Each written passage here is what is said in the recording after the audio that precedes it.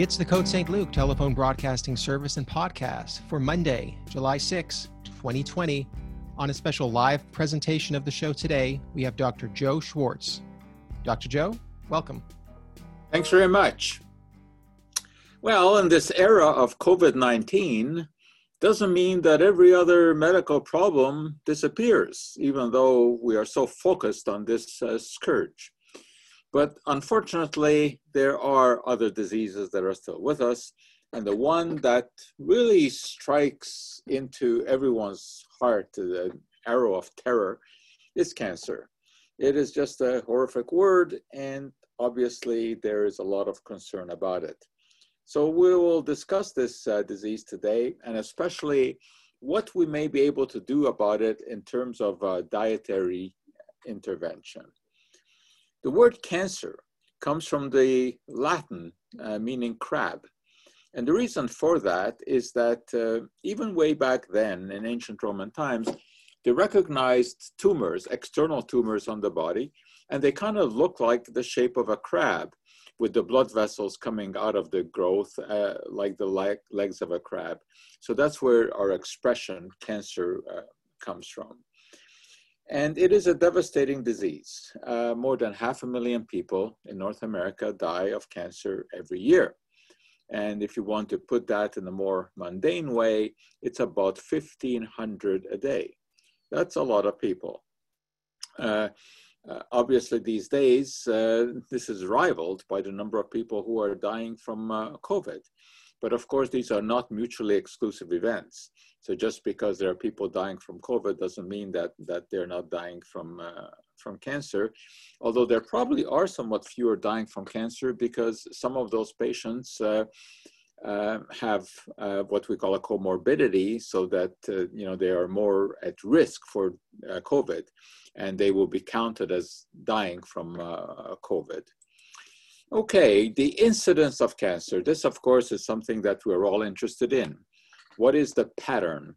And as you can see, the latest statistics we have are from about 2017.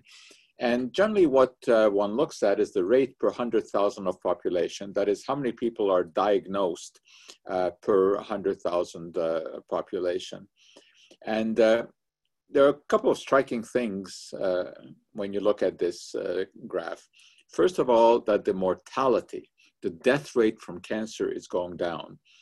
And that is because treatments are improving, and people are living longer with cancer and therefore have the chance of dying from some other disease before they die of cancer. Now, the incidence. This, of course, is what we are really interested in, is the number of new cases that are diagnosed. And when you take a look at the combined male and female incidence, you see that over the last decade or so, there has been a downward trend. And that from a maximum around 1990. Now, why was there an increase up to then? There are several possibilities for that. One is the introduction of novel diagnostic methods. So many cancers which were not being seen before were diagnosed because of the introduction of MRI imaging, for example. That was a big player in this game. And also because of the decrease in estrogen supplements given to menopausal women, which we'll see in a minute, increase the incidence of cancer, because that basically is not done anymore. So any link to estrogen supplementation has been basically reduced, and therefore the incidence has gone down. Oh, certainly when we look at this, we see that there is no cancer epidemic, contrary to what some popular bloggers say and the headlines that we may see in newspapers. There's no epidemic. Of course, that doesn't mean that there is not enough of a reason to take a careful look at what the patterns are. And overall, as we saw, the rate is pretty well constant, but there are some rates that are going down and some that are going up. For example, as you can see, thyroid cancer is one that is growing up, increasing. Pancreatic cancer is somewhat increasing, although you're talking about very small percentages, 2% per year. The one that is disturbing is this one. Childhood cancers are rising. Not really sure why this is. Whether it's chemicals in the environment, which is a very real possibility. Because in this case, I don't think we're looking at better diagnostic methods. I think here we are really looking at risks that are real. And it probably is something to do with diet, something to do with chemicals in the environment. Again, we're not talking about a large increase here. It's less than 2% a year, but it's something that we certainly do have to be aware of. As far as breast cancer goes, once again, you see that since about the year 2000, it really has been decreasing. And it was increasing from about 1980 up to that point. And that increase, I think, can be attributed to the increased prescriptions for menopausal women for estrogen supplements, because estrogen supplements certainly reduce the severity of menopausal symptoms. But there's no question now that they also increase the risk of the so-called estrogen-positive breast cancers. So whereas it used to be quite routine to prescribe estrogen supplements to women as soon as they reach their age of menopause, this is no longer done. Of course, it doesn't mean that this is totally valueless, because certainly in some cases, the menopausal symptoms are so debilitating that it is worthwhile to take the small risk and increase breast cancer to make life livable. But the reason that we saw this significant decrease since the year 2000, I think is likely due to the fact that estrogen supplementation has been cut way back. Now, when we look around the world, there certainly are patterns of cancer. And this implies that there are local environments which are responsible for cancer. For example, as you can see, melanoma is far more prevalent in Australia. And this is not surprising, because this is a sunshine-related cancer. But stomach cancer varies around the world, so does lung cancer, so does prostate cancer. So it is interesting to take a look at some of these patterns and see why this may be. And there are some numbers here that stick out quite significantly. For example, if we take a look at breast cancer, and breast cancer in North America, and these are American figures, but they pretty well apply to Canada as well. You can see that the breast cancer incidence in North America is far greater than that in India and greater than in Japan. Now, why is this? And again, it's some sort of lifestyle factor, probably something to do with the diet. The same thing goes for prostate cancer. And both breast cancer and prostate cancer are hormone-driven cancers. And so this is where the issue of so-called environmental endocrine disruptors may come into play. These are hormone-like chemicals that are found in the environment, and there's a slew of them, many of them natural occurring, and many of them, of course, synthetic. So by looking at this data, really all we can say is that there are differences around the world in cancer patterns, which implies that there is something more than just genetics. Now, of course, you cannot rule out genetics because certainly the Indian population is genetically different from the North American population, from the Japanese population.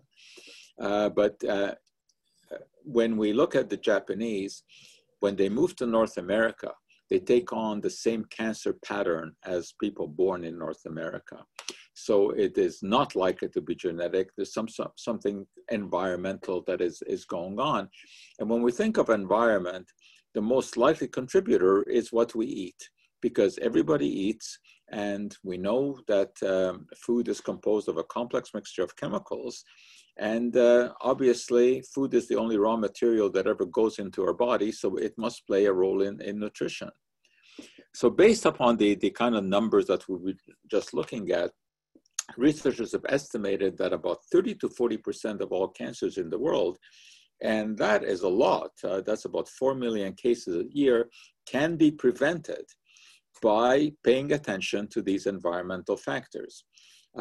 It's just that we don't know exactly what it is that we need to pay attention to, what those factors are. But there is some revealing information. We know, for example, that there are a number of studies that are carried out with specific foods, taking a look at what people eat and seeing the incidence of cancer in populations that consume significant amounts of those foods.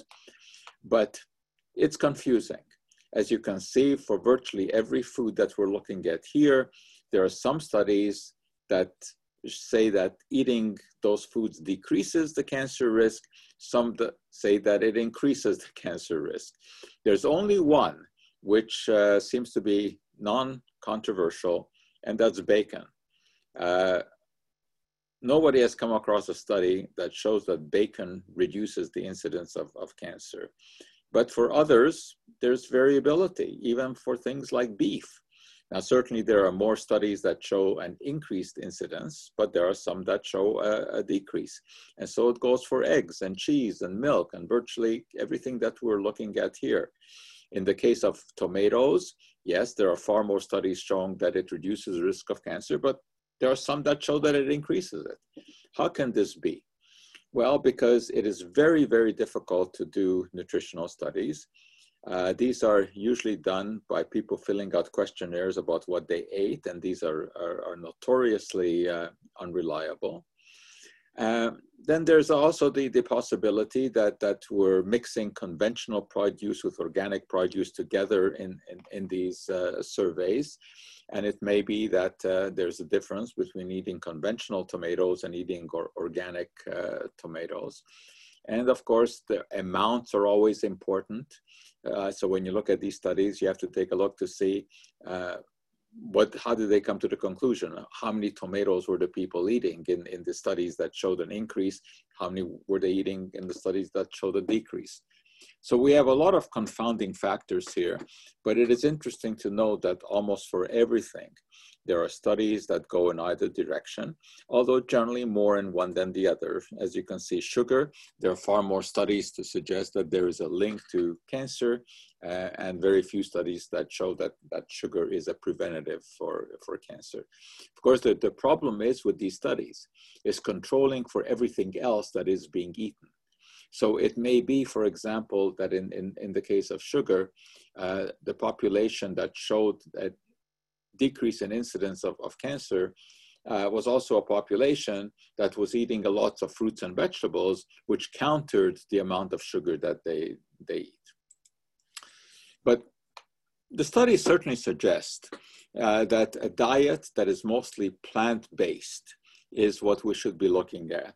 And, when we say an ounce of prevention is worth a pound of cure, well, yeah, those pounds of vegetables and fruits are really what is important.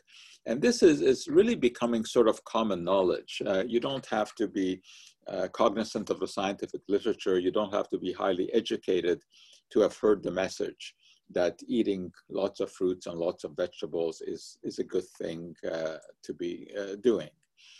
Now, this, of course, is based on studies, but as I just suggested before, you can find studies to back up virtually every point of view that you have. So I'm just giving you some random examples here. Here's one, a study that showed that 5 or more servings of fruit a day lowered the risk of prostate cancer by 50%. That's an interesting finding. And that 2,000 milligrams a day of calcium, didn't matter if it came from food or from supplements, it increased the risk of advanced prostate cancer by 300%. Now, of course, we also have to remember that a large percentage increase in a very small number is still a very small number. So while you reduce the risk of prostate cancer by 50%, if the risk is very small to start with, then even a 50% decrease in risk isn't going to give you, all that much of a benefit. But once again, not all studies concur. Here you can see an article about recent studies that found no association between increased fruit and vegetable consumption and decreased cancer risk. And again, we are constantly saddled with the problem of confounding factors. When you're comparing these two populations, did they have equal activity? or maybe one population was more sedentary than the other. Maybe there was far more consumption of some specific fruits and vegetables. So it is really very difficult to tease out meaningful data. But this is where the science comes in. That's what one tries to do. You do lots of experiments, each one contributing maybe only a smidgen of knowledge, but when you put it all together, you hope to kind of get a clear picture. And this is what the International Agency for Research on Cancer tries to do. This is an arm of the World Health Organization, and they put out a lot of documentation on cancer, mostly by looking at various kind of chemicals that we encounter and determining what the risk is associated with those particular chemicals. The IARC, the International Agency for Research on Cancer classification, puts substances into 4 groups. Group 1, these are substances that are known to cause cancer in humans. Obviously, something like tobacco would be in that category. Group 2A, we'll talk about it in detail in a moment. These are probably carcinogenic. We don't know for sure. Group 2B, maybe carcinogenic. Group 3, not classifiable, not enough studies known. And Group 4, substances that are known not to cause cancer. Interesting enough, only one compound ever was put into that category. So let's take a bit of a closer look here. However, before we do that, what is really important to point out, before you get too scared with the discussion that is coming, is that the IR classification is based on hazard, not on risk. And hazard is the innate ability of a substance to do harm. So we know that smoking tobacco can do harm. That's a hazard. But in order to evaluate the risk associated with this, you would have to take into account the amount of tobacco that is smoked. That is what is going to give you the risk. Obviously, someone who smokes 1 cigarette a month is not going to have the same risk as someone who smokes a pack a day. But the hazard of the smoking does not change, because that just refers to the innate ability of, in this case, tobacco smoke to cause cancer. So hazard is a very important factor in risk analysis, but it is not the only factor, because exposure has to be taken into account. And what we are really interested in is not the hazard, but the risk, which is the measure to which we have to pay attention, because this documents what the risk is for any specific individual based upon their exposure. So for example, group 2A, remember that we just mentioned that this is the probable carcinogen group. Hot beverages go into this category. Why? Because there have been studies done, mostly in South America, where they consume a lot of very hot tea. Mate tea is a classic example. And they drink this at almost boiling temperature. And we know that that can damage the esophagus, that can trigger cancer of the esophagus. So this is put into group 2A, that this is a probable carcinogen. However, in North America, we don't worry too much about this. We don't consume our beverages boiling hot. And there is no significant increase in risk with the beverages as we consume them. But nevertheless, hot beverages are in this category because they have the potential of causing cancer. The same thing goes for red meat. This is in the probable carcinogen category because there are some studies that have shown that if you eat significant amount of meat, generally a lot of meat, that is associated with an increased risk of cancer. So this is why red meat is said to be a hazard, because it has the potential of causing cancer. But whether it does so in an individual obviously depends on the amount, and furthermore on just how the meat is cooked, and a bit more about that later. In the same category, group 2A, probable carcinogen, are baked goods like bread, because the baking process results in the formation of a substance called acrylamide, which is a known cancer-causing compound. But once again, it depends on how much is consumed. The profession of hairdressing is also in this category because hairdressers are exposed to a lot of hazardous materials. They use, for example, dyes. They inhale some of the spray, hairspray, and each of those substances individually is a hazard. Normally, that hazard is detected when test animals are exposed to large amounts. So this is why the profession of hairdressing is in the group 2A category. In group 1, which is a known cancer-causing agent, for example, is bacon. Exactly why bacon is carcinogenic is not all that clear. Again, we'll discuss this more detail in a few minutes. But there are a number of epidemiological studies that have linked high consumption of bacon to cancer. So we call bacon a hazard. But again, if you have a couple of strips of bacon a week, I don't think that that is a great issue for concern. But it's not something that you would want to eat on a daily basis.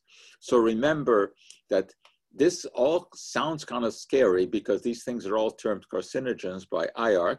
However, that's the hazard analysis.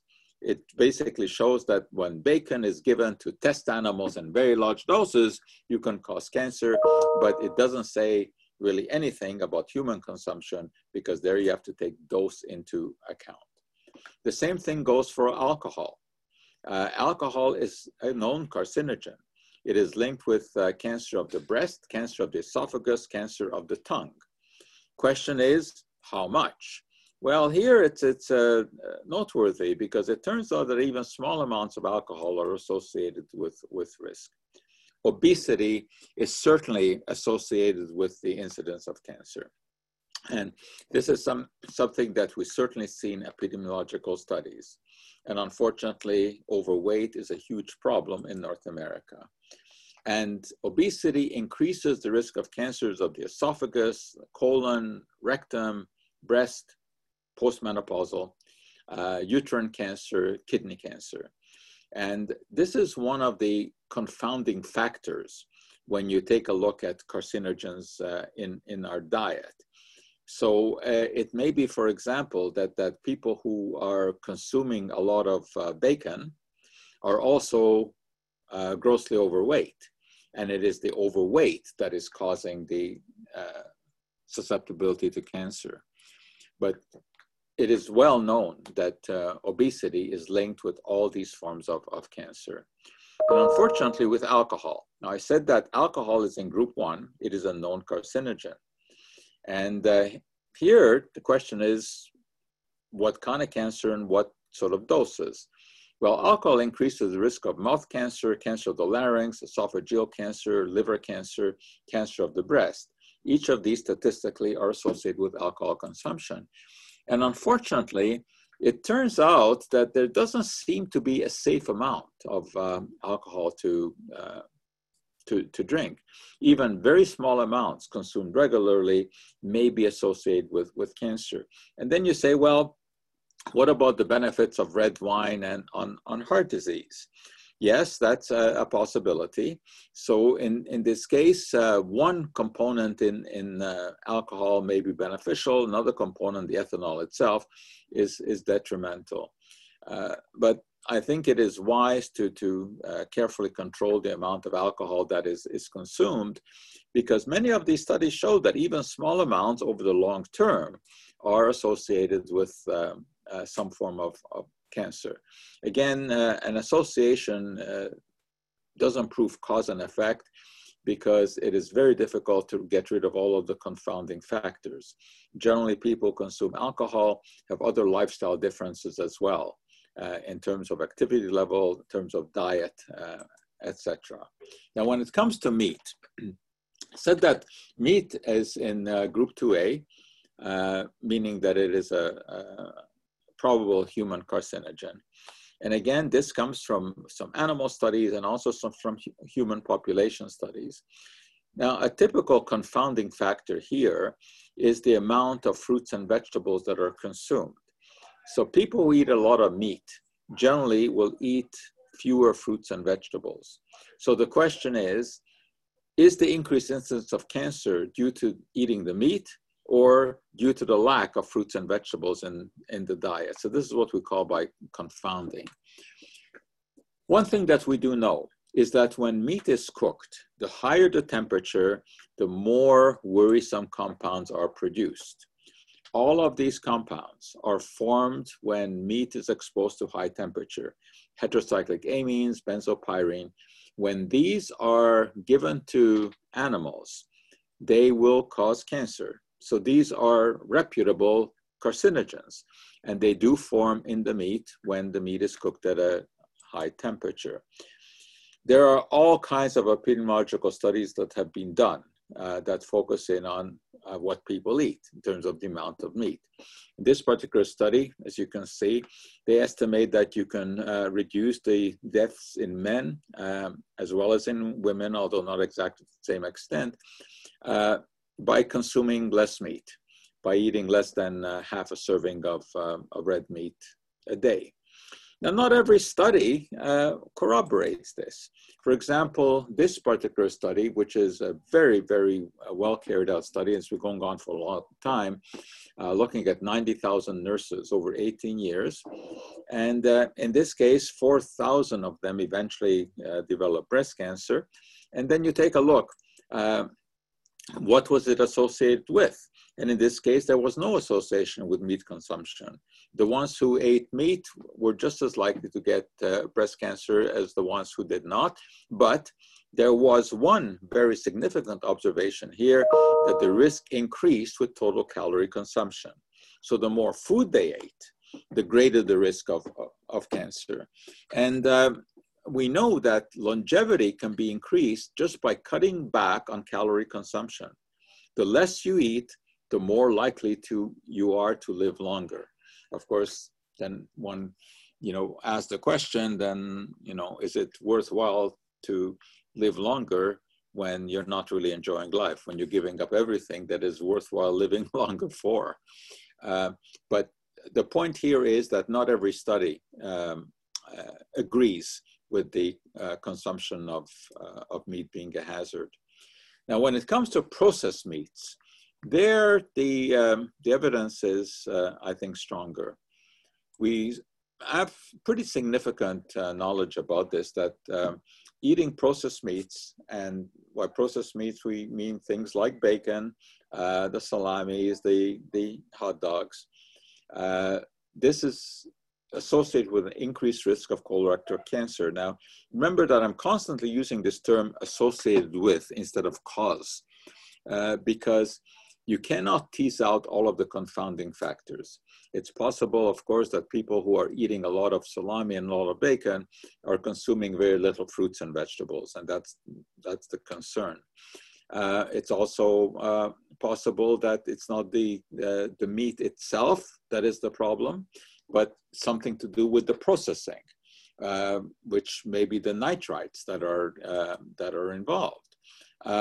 When you process these foods, sometimes you smoke them, you heat them at a high temperature, so you get these heterocyclic aromatic amines and the polycyclic hydrocarbons that we just talked about. But the processed foods are also preserved with nitrites. And in the body, nitrites convert to nitrosamines, which are known cancer-causing agents. It's also possible that it is the iron content in meat that is the guilty party, because iron can lead to the formation of free radicals. And these are these rogue species that can attack tissues in the body. So there is some concern about eating meat, particularly about processed meat. But again, we really can't come to the conclusion that we should eliminate these from the diet. First of all, they do contribute some vitamins. They do contribute some other nutrients as well. They contribute protein, for example. But I think that we have enough evidence to cut back on the eating of red meat in North America. It doesn't mean that you can never eat these. I never like to say never about eating any kind of food, because it's always a question of amounts. enjoy a hot dog now and then, especially if there's a nice ball game in front of it. But I wouldn't eat that on a daily basis. So red meat consumption, I think, can be an issue, and it should be cut down.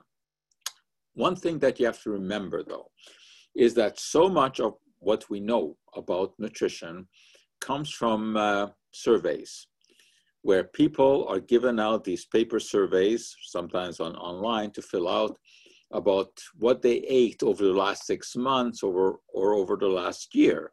And you just tick off the boxes. How many hot dogs you ate over the last year? How many apples you ate over the last year? Well, these are notoriously unreliable for several reasons. One is that often people do not legitimately remember exactly what they ate. The only way to know exactly what you've consumed is to keep a daily diary and to fastidiously write down everything that you put into your mouth, including amounts. But here too, people are not very good at estimating amounts. When they're asked how many grams of such and such they ate, they can't really relate to that. And unfortunately, there's also some misreporting, not necessarily maliciously, but people tend to report foods that they think are healthy more often than unhealthy foods. And we know, again, when we look at surveys, that it looks like people are eating more broccoli than the world is capable of producing, because they feel a lot better on a survey admitting to eating broccoli than to eating a pile of hamburgers. So, of course, we do have to take all of this into account. And this is what you try to do in science. You try to take everything into account, try to interpret the studies properly, tease out the important information, and eventually, by taking a look at all of the peer-reviewed literature published in top journals in the world, you hope to come to some sort of conclusion. But nutritional science is very difficult. There are all kinds of different kinds of studies that can be done. Cohort studies, well, an example of that would be the nurses study that I just mentioned, where you take a large number of people and you follow them over a period of time to see what happens to them, and you follow their diet, you follow their lifestyle, and you follow their disease patterns. Then there are case control studies, where you take a group of cases, for example, people who have breast cancer, and you take a look at their lifestyle over the last few periods, hopefully over a few decades, and compare it to a group of people who are perfectly matched, except that they didn't have the disease. And you try to see what differences there are in their life. Then we have the so-called in vivo studies. In vivo means in life. And this generally refers to using laboratory animals and feeding them and seeing what happens. The in vitro studies are laboratory studies that don't use animals, but they use perhaps cell cultures and see whether or not there's some component in a food that has an anti-cancer effect when you study it in cell culture. But the most reputable trials are the so-called intervention trials, where, for example, if you want to find out if broccoli has any health benefit, you would have two groups of people and you would put them on very similar diet, with the only difference being that one group was eating broccoli on a regular basis, while the other group was eating something else like lettuce instead of it. And then you see whether or not there's any difference in this. These are the most difficult trials to carry out because you would have to do this for a very long time to see whether or not there's a difference in cancer rates. It's a difficult trial to monitor, it's expensive, it's logistically difficult, so we don't have all that many interventional trials. But there still is evidence out there from all of these trials to try to come to some sort of a conclusion. So for example, that nurses' health study that I just mentioned, that's what we call a typical cohort study. It began in 1976 with over 120,000 nurses. And you monitor these people periodically. And for example, one bit of information here after 10 years was those who consumed the most foods that contain carotenoids. Oh, these, things like tomatoes and carrots had a reduced risk of lung cancer. But they may have had other lifestyle differences as well. A typical case control study would be this pancreatic cancer study, where they took 179 patients who were diagnosed with pancreatic cancer, and they compared them with controls, same kind of age, same kind of socioeconomic background, to see what the difference was. Well, it turned out in this case that the ones who suffered from pancreatic cancer were more likely to have consumed smoked and fried foods and fewer raw fruits and vegetables. So these are the kind of studies from which we glean the information that we then spread around. Well, if you look at smoked meat, for example, and in Montreal, of course, we do look at smoked meat. We do more than look at it. We eat smoked meat. Montreal is the heaven for smoked meat consumers because we have a number of establishments that make really high quality in terms of taste smoked meat. But it tastes very good, so right away, of course, you suspect that maybe it's not so good for us, because that's sort of a rule of nutrition. The better it tastes, the less we should be eating of it. Well, smoke itself is a very, very complex mixture of chemicals. Here is just a glance at all the substances that are found when you burn wood in wood smoke. And a number of these are known carcinogens. So there's no question that when we're consuming smoked foods, we are consuming carcinogens. And we do like the smoked foods. Let's face it, every day that you drive by Schwartz's, you will see a line outside. Although in this era of COVID, they will be spaced out better. But it's a very, very popular food. And we eat it despite the fact that we know that it has carcinogenic potential. And again, you don't want to eat this every day, but neither do you want to completely deprive yourself of all the pleasures of life because there might be some small risk associated with it. And of course, when you have your smoked meat, commonly you would have French fries with it as well. And here we have a problem too, because when you fry the fries in oil, and especially in oil that is very high in the so-called polyunsaturated fats like linoleic acid, you get, as a result of the frying, the high temperature, breakdown of the polyunsaturated fats to form 4-hydroxytrans-2-nonenal. And this is a compound that's a problem, because when you give this to animals, and when you look at some human epidemiological studies, it is linked with heart disease, with stroke, Parkinson's, Alzheimer's, liver problems, and unfortunately, cancer as well. So here we take into account the kind of fat that is used in order to make the French fries. We don't want to go back to using beef tallow, because that is almost completely a saturated fat. And we know enough about saturated fats that these will cause heart disease. What would be better is to use peanut oil or olive oil. These are mostly monounsaturated fats, which are not likely to form the nonenal that I just talked about. And don't overuse them. When you do this at home, frying with these once is not a significant problem. In restaurants, however, they will reuse the oil, and every time that you heat it up again, you will form more of the nonenal. But of course, it's better to eat fewer French fries in the first place, not only because of the carcinogens that we've just talked about here, but also because of the fat content. And remember that whether you're talking about monounsaturated, polyunsaturated, or saturated fat, there are calories there. So you're consuming a lot of calories. But this term carcinogen confuses a lot of people. What it means is that any substance that causes some sort of cancer in some animal at some dose can be so labeled, termed a carcinogen. It does not necessarily mean that it causes cancer in humans. It might at some dose. Consider coffee, for example. As you can imagine, this is a very complex mixture. It contains over 1,000 compounds, some of which are known carcinogens. Things like acrylamide and benzene and styrene and furfurocaffeic acid. When you give these in large doses to test animals, they're carcinogenic. But we know overall that coffee does not cause cancer. If it did, this we would know. There are enough people consuming coffee around the world. This would be known. So how come?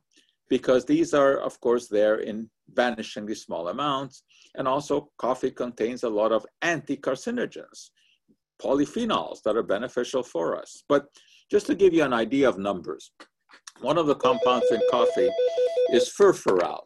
And furfural is a known carcinogen. But the question is how much? When you give this to rodents, indeed, it does cause cancer. There's no question about that. However, the question is how much? 200 milligrams per kilogram of body weight is what we're talking about. That is a lot. Humans do not consume this kind of an amount. So although it is labeled a carcinogen, we don't really worry about furfural because we're not consuming anywhere near the amount that is needed to cause cancer in rodents. The same thing for acrylamide. This is another one of the chemicals that we find in coffee. Not only do we find it in coffee, we find it in all foods where you have glucose and asparagine. Asparagine is a common amino acid. When you heat these two together, you get acrylamide. Not only in coffee, in bread. The crust of the bread, because of the glucose and the asparagine content, does contain some acrylamide. Are we going to then label bread as containing carcinogens? No. Why not? Because even though acrylamide is a hazard, the risk posed here is tiny. Why? Because when we make the calculation, we know that you'd have to eat about 6,000 loaves of bread to have a significant amount of acrylamide. And with French fries, yes, they do contain the acrylamide. We saw this before in addition to the nonenal. But if you cut down the temperature at which the fries are cooked, you can also significantly reduce the acrylamide. And this is now known in the industry, so they have cut down the temperature of frying. Nevertheless, in California, because of the Proposition 65 they have there, anything that is known to be a carcinogen has to be brought to the attention of the public. And as you can see, if you buy French fries at McDonald's there, they will tell you that it contains acrylamide. But again, acrylamide is not added to the foods, as they will tell you. It's created whenever the potatoes are cooked. And the amounts that are formed are very small. I think there's a bigger concern to be had with the fat that is in the fries than with the acrylamide. Furthermore, it's interesting that when you look at workers who are exposed to acrylamide in various industries, it turns out that they do not show an increased incidence of cancer. And that generally is very meaningful because occupational exposure tends to be much higher than does occasional exposure by people who eat certain foods. But even with eating foods, I don't think we need to worry about the acrylamide. Bagels, yes, of course, they will contain small amounts, but I don't think we need to give up the bagel just because there's a trace of acrylamide there. It's always a question of taking a look at the numbers, taking a look at the amounts. Similarly, for beverages, colas. The color in cola comes from caramel coloring. Now, caramel is produced basically by burning sugar. And you produce a lot of compounds when you do that. And one of these, 4-methylimidazole, is definitely in the carcinogen category. But you have to give a lot of this to rodents in order to trigger cancer. And it does do that when you give it in very large doses. But interestingly enough, when it comes to mammary cancer, it decreases it. So there's all this confusing information. I think drinking soft drinks is not a good idea, mostly for the sugar content. I don't worry so much about the caramel coloring. So although this sounds scary, I think that you can occasionally drink a glass of soft drink without worrying about the caramel coloring. But I think the sugar content, that's more worrisome because now we have a whole host of studies about this from around the world. This one, a very well done study that showed that sugar drink consumption increases the risk of cancer. And as you can see, what this study showed, consumption of sugar drinks, including fruit juice, associated with increased risk of overall cancer and breast cancer. And the numbers here are a little bit worrisome because it turns out that even just one glass can increase the risk of cancer, at least looking at the data that comes from that particular study. So I think cutting down on all sorts of sugary beverages is a good idea. But still, if you have to make a choice between a glass of soft drink and a glass of orange juice, the orange juice is still better, because in addition to the sugar, you're getting a variety of minerals and vitamins that can be beneficial. Now, some of those vitamins fall into the category of anti-carcinogens. These are substances that, mostly in laboratory experiments, have shown to reduce the risk of cancer. And you've heard the term antioxidant. It's a very important term when we look at nutrition, because there are some oxidative materials, so-called free radicals, that form generally as a byproduct of inhaling oxygen. We can't live without oxygen, but it seems we can't live with it either, because when we inhale oxygen, you form some very reactive substances called free radicals. And these species can exist in the body generally for very short periods of time, but they are chemically very reactive because they contain unpaired electrons, and unpaired electrons are unhappy. They want to be paired with a partner. And what antioxidants do is they donate an electron to a free radical, so that the free radical is now happy because it no longer is missing a partner. Now, there are thousands and thousands of antioxidants out there. These are found in fruits and vegetables. And antioxidants are free radical scavengers that reduce the amount of free radicals in our system. And there are a host of these: vitamin A, vitamin E, vitamin C, ellagic acid, we find that in tea, BHT, which is a preservative. All of these are antioxidants. So there's no shortage of antioxidants in the diet. Even maple syrup will contain antioxidants. However, numbers matter. Maple syrup is mostly sugar, although it does contain trace amounts of antioxidants, which are enough so that marketers can make these kind of claims. But this is, of course, silly, because the amount of antioxidant that is found in maple syrup is not enough to do anything. The amount of sugar in there, that's meaningful. So to suggest that maple syrup is good for your health is just outlandish. Maple syrup is good for your taste buds, but it is not good for your health. When it comes to tea, for example, epigallocatechin gallate, the compound you're looking at here, a so-called polyphenol, also an antioxidant. Well, there are studies that show that people who drink a lot of green tea, especially green tea, have a reduced risk of certain cancers. Resveratrol is a compound that is found in red grapes. And this is one of the reasons that people drink red wine, because resveratrol has been shown to reduce the risk of heart disease. Resveratrol is a powerful antioxidant.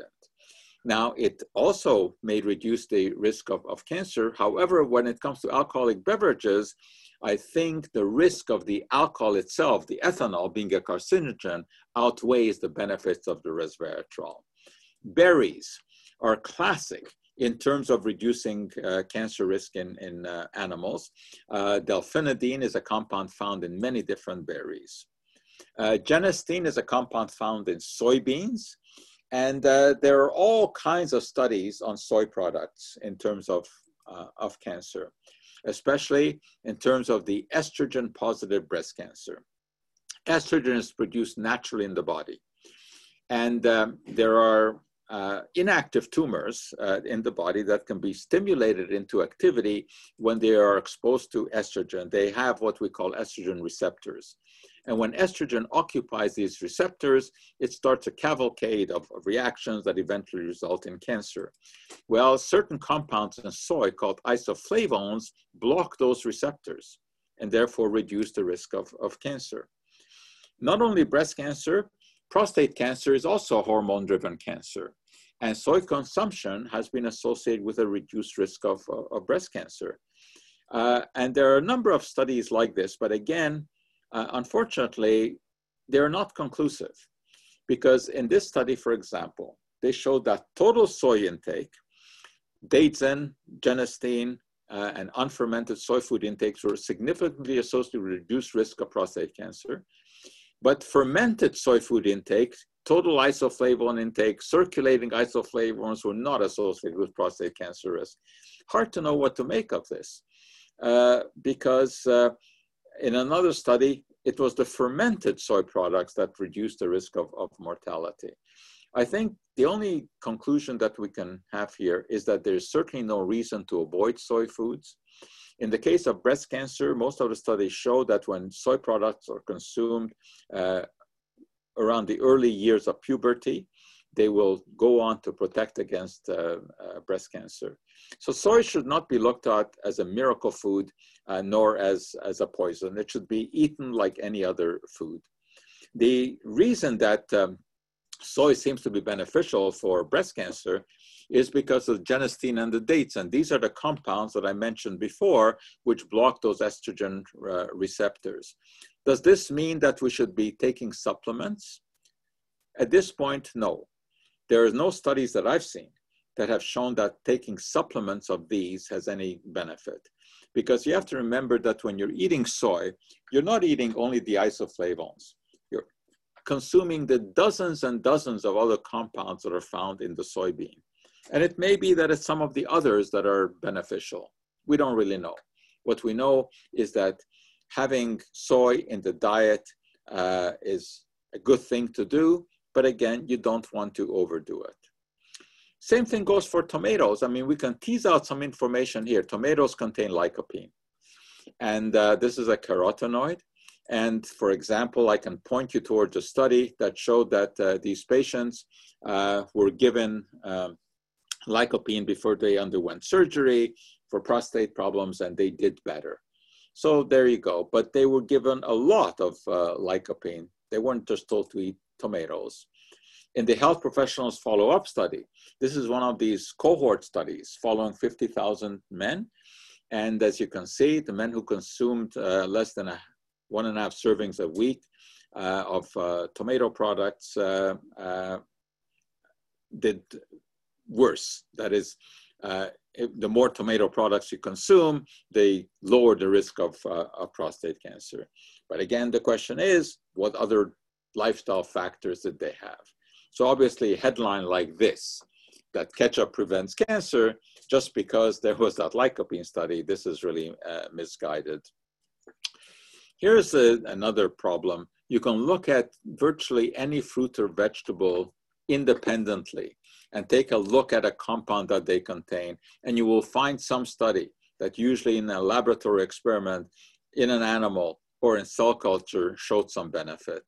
Lignans, these are found in plants, all kinds of plants, for example, flax seeds contain lignans.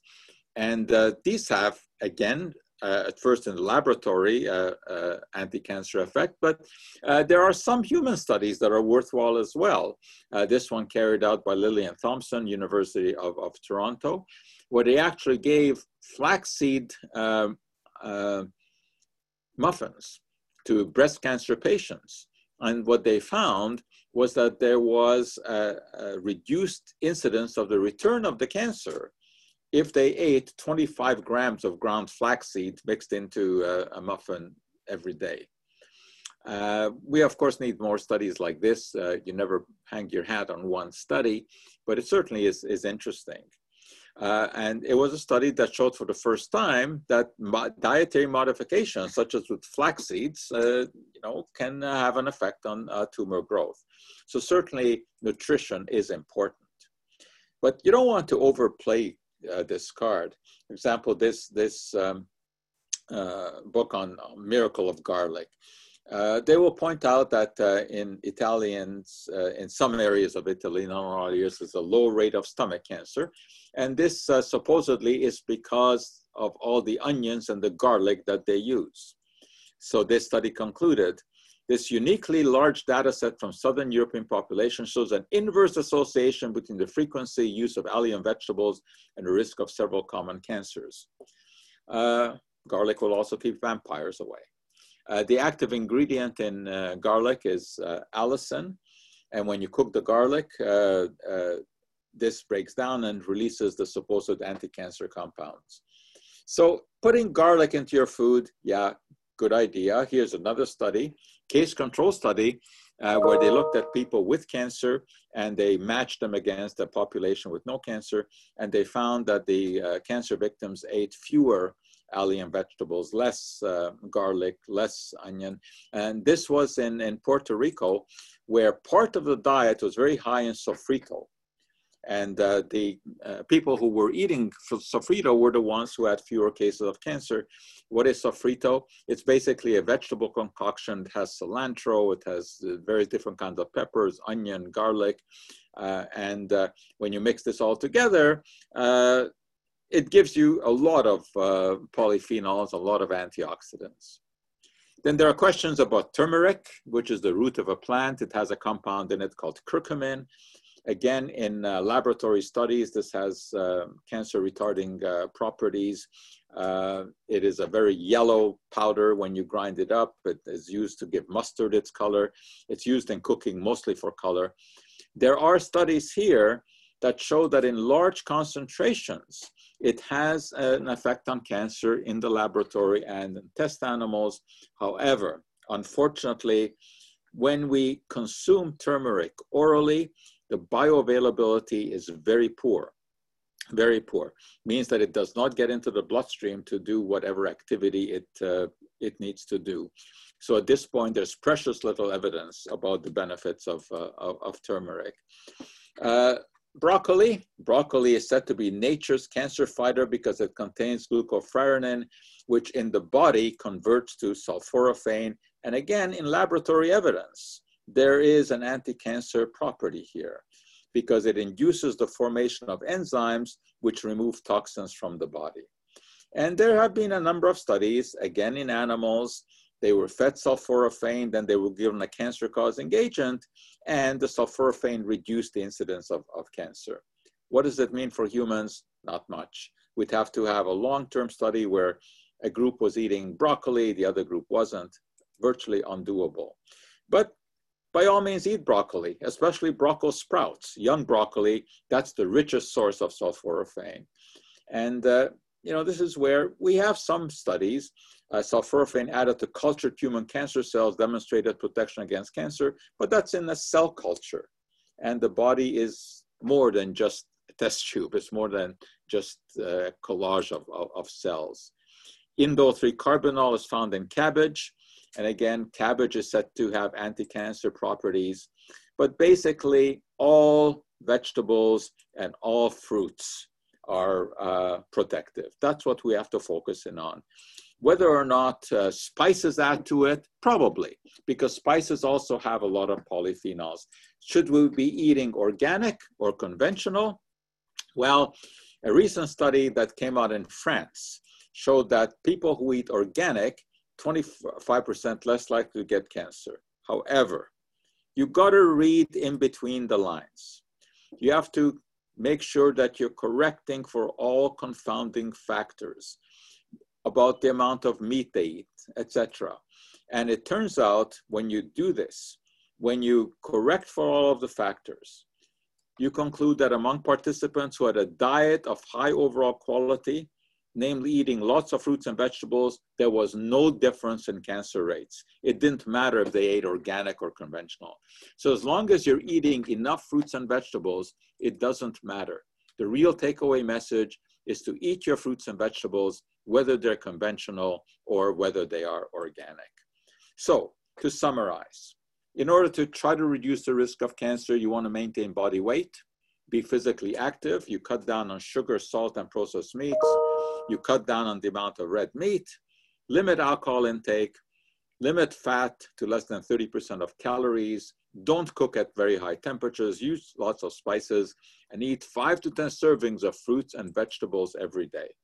So when you have to make the choice between eating a lot of the so-called fast food or junk food, or the lots of vegetables and fruits and berries, you know the direction that we should take. And that's the best advice that I can give you. But let's not be neurotic about this, because eating is only one factor in disease.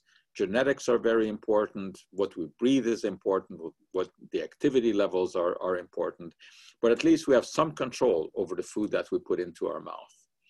And if you have any further questions, certainly you can look on our website. We have lots of information, or you can just email me at joe.schwartz@mcgill.ca, and maybe we can try to unconfuse some of this confusing business, because indeed nutrition is a very confusing matter. But I hope that I've at least been able to give you a touch of insight into this very complex area, and imply how important it is to consume our fruits and vegetables. So thanks very much for your attention. Thank you, Dr. Joe. We have a question from the audience, and I'd just like to remind everybody that if you're watching live on Zoom, you can press the Q&A button and type in your question, or you can press the raise hand button and you can ask the question live with your microphone. So we're going to unmute the microphone of Howard. Howard, if you are there and you unmute your microphone, you can ask Dr. Schwartz your question. Go ahead. Yes, Dr. Schwartz, they're saying now there's something in Mongolia or China, bubonic plague, and also swine flu in China, along with that could become epidemic. Should we worry about these things coming to North America? Yes, of course we worry about these things. I mean, we obviously have the very real example of the COVID disease that originated in Wuhan. And there's a recent finding of a possible other disease, again, a viral disease that may have jumped from pigs to humans. So yeah, we're keeping an eye on that. But right now, our big worry, of course, is COVID. But what about the bubonic plague that they found in Mongolia? Should we worry about that in North America? That I've not seen. I mean, bubonic plague is a very rare disease. I mean, there have been occasional outbreaks, but no, I haven't seen that. I'd have to look into that. I haven't. And what do you make of Trump saying 99% of coronavirus will just go away? Well, Trump, of course, what can I tell you? Anyone who listens to me knows that I'm no friend of Trump. I think he's an ignorant man who has no knowledge about science, no knowledge about anything, including politics. Anything that he says, you can discard. To say that 99% is inconsequential is ridiculous. It's ridiculous. But do you think the media, I mean, I don't like Trump at all, but do you think the media sometimes it gets overly hysterical when they report about coronavirus? I wish that were true, but I don't think that is true. And you know, if you followed me over the years, you know that I'm certainly not a fearmonger. If anything, I try to lean in the other direction. But in this case, I think COVID is as serious as it is made out. Okay, thank you, Howard. We have a question from Larry or Jana. Go ahead. Thank you very much for an excellent lecture. I'm wondering, with the barbecue season upon us. Yeah, I mean, I wouldn't barbecue every day. I think I'd limit it to once a week. And would you pre-treat the meat somehow? Oh. Yes, that's a very good question. Generally, if you put the meat before in vinegar, for example, or any kind of barbecue sauce, you marinate the meat before, you're less likely to form any kind of carcinogen. Thank you. That's a good idea. Okay, unfortunately, I got to go because I do have an appointment. But if anyone has any more questions, remember that you can always email me. It's joe.schwartz@mcgill.ca, and I'll answer any question. Thank you, Dr. Schwartz, and thank you to everyone who joined us on Zoom. And just a reminder, you can call in every day at 2 p.m. on the Côte Saint Luc telephone broadcasting service and hear talks like this. We have a lot of very good talks on other topics that I think you'll enjoy too. So have a great day, everyone. Thank you very much.